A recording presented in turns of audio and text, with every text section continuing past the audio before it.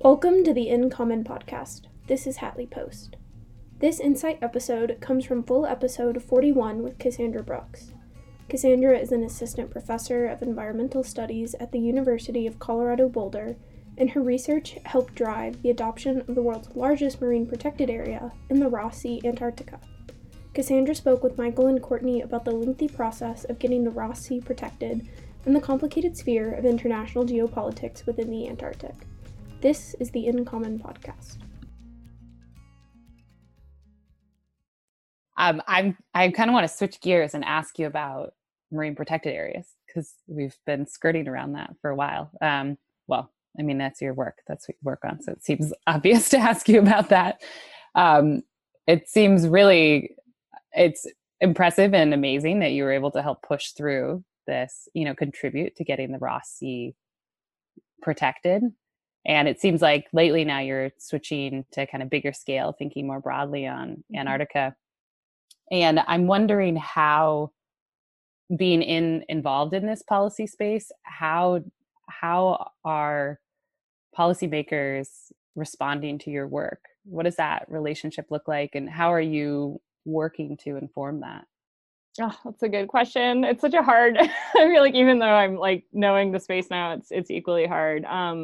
With the Ross Sea, I mentioned my now husband started this project, The Last Ocean. He was working really closely with an Antarctic scientist. And that whole process, we pulled in a filmmaker from New Zealand. We worked with governments. We worked with hundreds of scientists, all these different conservation groups. And that took 12 years, that work, right? So it just, and I even remember the year it happened. And by then I was in the room, sitting on the observer delegation for the conservation groups. And I brought my husband, or my husband, John, came that year too. And I just remember even the stress of being in the room when it happened. There were 2-week meetings that happened down in Australia and Hobart, Hobart, Tasmania, and all these countries come together and they sit at this table and they, have discussions for weeks at a time. And it was like the end of the meeting. I was getting to the end of the 2 weeks and we still didn't have consensus. They make decisions based on unanimous consensus. So everybody has to agree. And it's just like, I just remember the chair would come back and be like, oh, I think we're there. We have blah, blah, blah. And then a country would raise their flag and boom, we're like, nope, we don't have it. And I'll never forget the moment we got it. And the chair finally came back and he's like, we have consensus. And every country agreed and everybody stood up and they were, applauding and hugging each other. And some of the scientists were crying and we were crying, of course, in the back of the room. It was like such an amazing moment, one of the most amazing moments in my life. And I think because it showed that while it took so much time and so much effort from so many different countries and groups and scientists, it showed that we can do these huge conservation efforts, right? It actually showed that we can do it, and we can do it in these crazy remote places, even when they're in the Ross Sea one is still the largest marine protected area in the world, and we do feel really, really great about that. And I think it gave us hope that we can do this kind of work, right? Elsewhere in Antarctica, elsewhere in the world, in the international waters and whatnot. And so that's, I guess now, I still sit in the room at CAMLAR. I'm now on a sort of scientific body delegation, still an observer group, but we get to bring forward science to the different governments, trying to sort of help in making decisions based on science. So I get to be in the room, which I feel like helps tremendously. I still try to do research that informs the science process. I try to do research that informs the policy process. And I try to do communication as well around it. And I work really closely with the conservation groups in the room. And I work closely with some of the governments in the room. And I think that's what you need to do, right? Is actually work across everything. And I do feel like it's really hard. Politically, we're in a really hard time in the world. Even COVID-19 aside, internationally, it's I feel like we're in this dynamic space where, and Antarctica is a lot of kind of old boys club, like it used to be, the US and the UK and Russia, and they were all in power. And now China's being more vocal. Other countries are being more vocal. The EU is very powerful.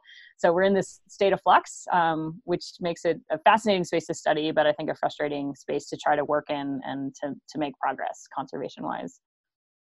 Cassandra, can you tell us what this CAMLAR entity is? Because I think a lot of people actually won't know. Sure. Yeah. So the group that makes decisions around the Southern Ocean, the terrible acronym for it is CCAMLR, and that's the Commission for the Conservation of Antarctic Marine Living Resources.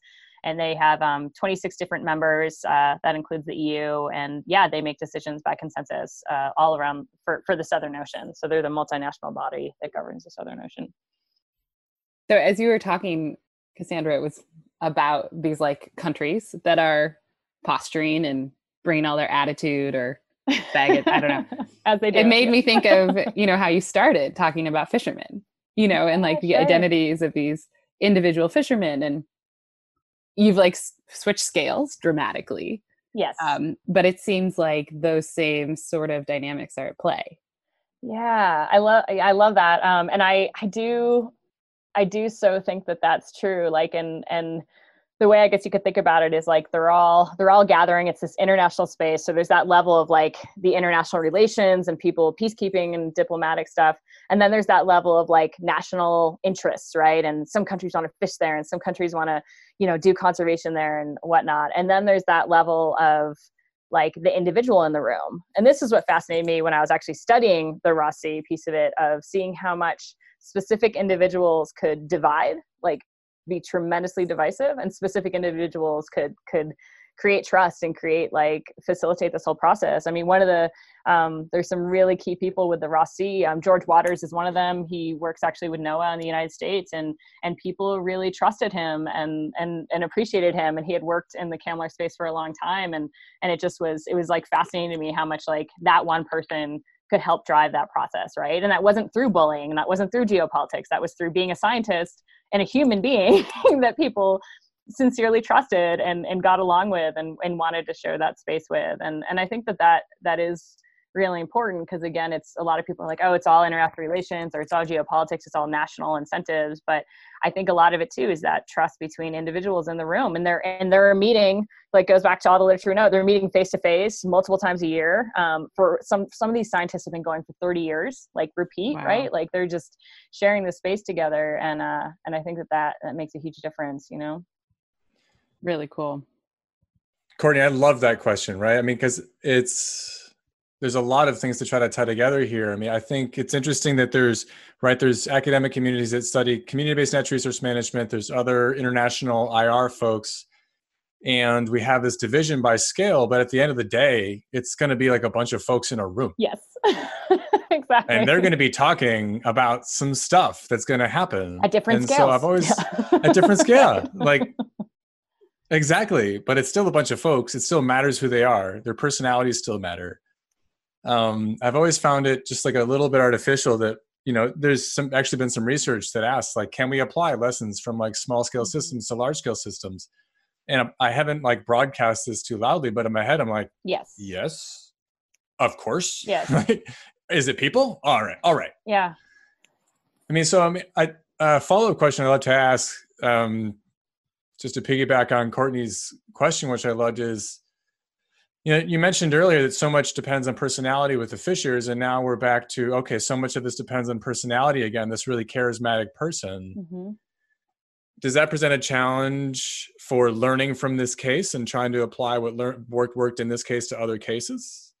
Yeah. Or assuming you agree that might be a worthwhile goal. Yeah. I mean, I thought a lot about that because I think as far as case studies go, right? Like I did this pretty extreme case study. It was like in Antarctica around protected areas.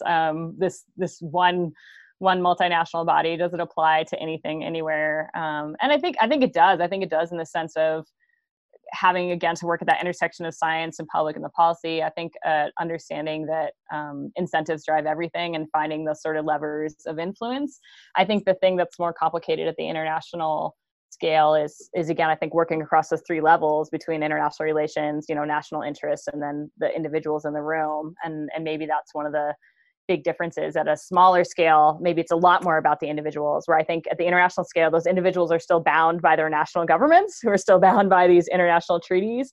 And so it kind of creates this, they're working across those levels, but I think sometimes they're bound by what they just don't have the power to do. So maybe the power comes in, piece comes in a lot more in those, like, I guess, those institutional arrangements that are going across those different scales. So, but I think there's a lot we can learn about these lessons. And I talked to a lot of people about the high seas, the international waters that account for 70% of the global oceans. And and there's a new treaty being negotiated for our international waters and potentially to set up protected areas there. And I think that is such a harder case because you're talking about, hundreds of countries, or, or 196, I forget exactly how many are part of that agreement, but it's almost 200 countries, right? Versus, 20 something. And I think that if you're trying to align incentives and levers of influence across that sort of multinational level, that seems like a lot harder.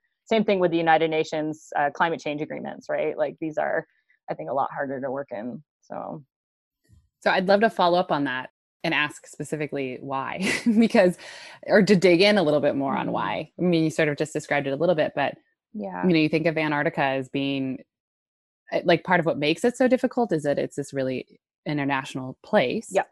And nobody's there. So, yep. People have weird claims to it. Totally. But if you get into, the high seas or other marine protected areas that are contested between two countries, or maybe what's challenging there, but also what do you see as opportunities? Like, what do you see as the cases for we can make this happen, and we can, because I was reading some of your papers preparing for this, and talking about how, these big marine protected areas are really working. Mm-hmm. So how can we do that more? Yeah, it's a great question. I think in terms of the barrier, so Antarctica is a pretty unique space in that, like you said, you have these no people live there, so you're not sort of dealing with indigenous peoples and rights. You're not, a lot of the uses it's just fishing, tourism, science, really. Those are the main uses. Mining is banned. Sovereignty is suspended. Military uses are banned. Nuclear, anything is banned. So a lot of activities are just straight out banned. And instead of having, 200 countries involved, you only have in the treaty. So the treaty governs the continent and deals with suspending nuclearization, military, mining, and that has 53 different countries that get to make decisions. The oceans have 26, as I mentioned. And so it's pretty small. It's a pretty small group of countries. And part of that is that the agreement to be part of these international treaties is that you have to actually work in Antarctica. And so that's a financial barrier for so many countries, right? And maybe you just have a seasonal base, but you have to be doing some work down there. So that really puts decision-making in the hands of a smaller number of countries, and arguably an elite group that some geopolitical scholars would say that Antarctic countries love that. They're like, yes, we are the small group of countries that get to be in power and control this space. And the history is huge there. I mean, these old explorers that were planting flags and all these historical claims that countries made, they're all suspended. The claims are suspended. It's an international space, but the claims remain real to the countries that made them.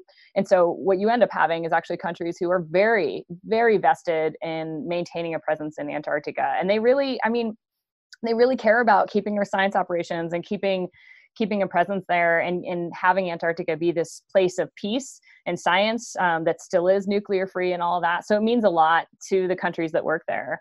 So you have opportunities for leadership, I think, in Antarctica that maybe you don't have in other places, or where you wouldn't have the same motivation because you're not looking to sort of protect your long-term slice of the pie. I think that might be part of it, is that geopolitics ends up driving conservation in kind of a cool way, ends up driving peace as well, and that diplomacy that happens in Antarctica that I don't know that happens in other spaces. At the same time, it points to the opportunity that you could have when countries do take leadership on issues, and that's a huge thing anywhere, right? Like if you actually have individuals and countries willing to step up and be a leader and be a voice in the world, that can make a huge difference. And again, that might be part of the mess that globally it feels like we're in right now, is that there's certainly poor leadership around some of the big issues in the world. So, and it seems like one of those that we haven't mentioned is climate change. Yeah, exactly. Which I presume is going to be a big challenge in Antarctica. Yeah, it's terrible in Antarctica. I mean, we had the hottest summer on record in Antarctica this year. And just even in my experience, I was back there in November, December of this last year, and I went to an area of the peninsula that I hadn't been in like 15 years. And even just in my period of time going there, I couldn't believe the changes I had seen. My daughter is named Adélie after the Adélie penguin. And I'm on this trip, and like she kept saying, send me a picture of Adeli's mom, and we didn't see any. And they're one of the species that are just moving south. They need cold waters, but they'll get to a point where they can't move further south. Like they simply just can't. And so they're doing okay in areas that are staying cold, but in areas around the Antarctic Peninsula, which are rapidly warming, these penguins are just being driven out by now other species. And at the same time, you just could see the drastic reductions in ice that are happening. And this is causing, impacts throughout the whole ecosystem in terms of productivity and krill. And krill are the thing that everything feeds on. Like Antarctic krill are one of the most abundant animals on the planet. According to some estimates, they are the most abundant.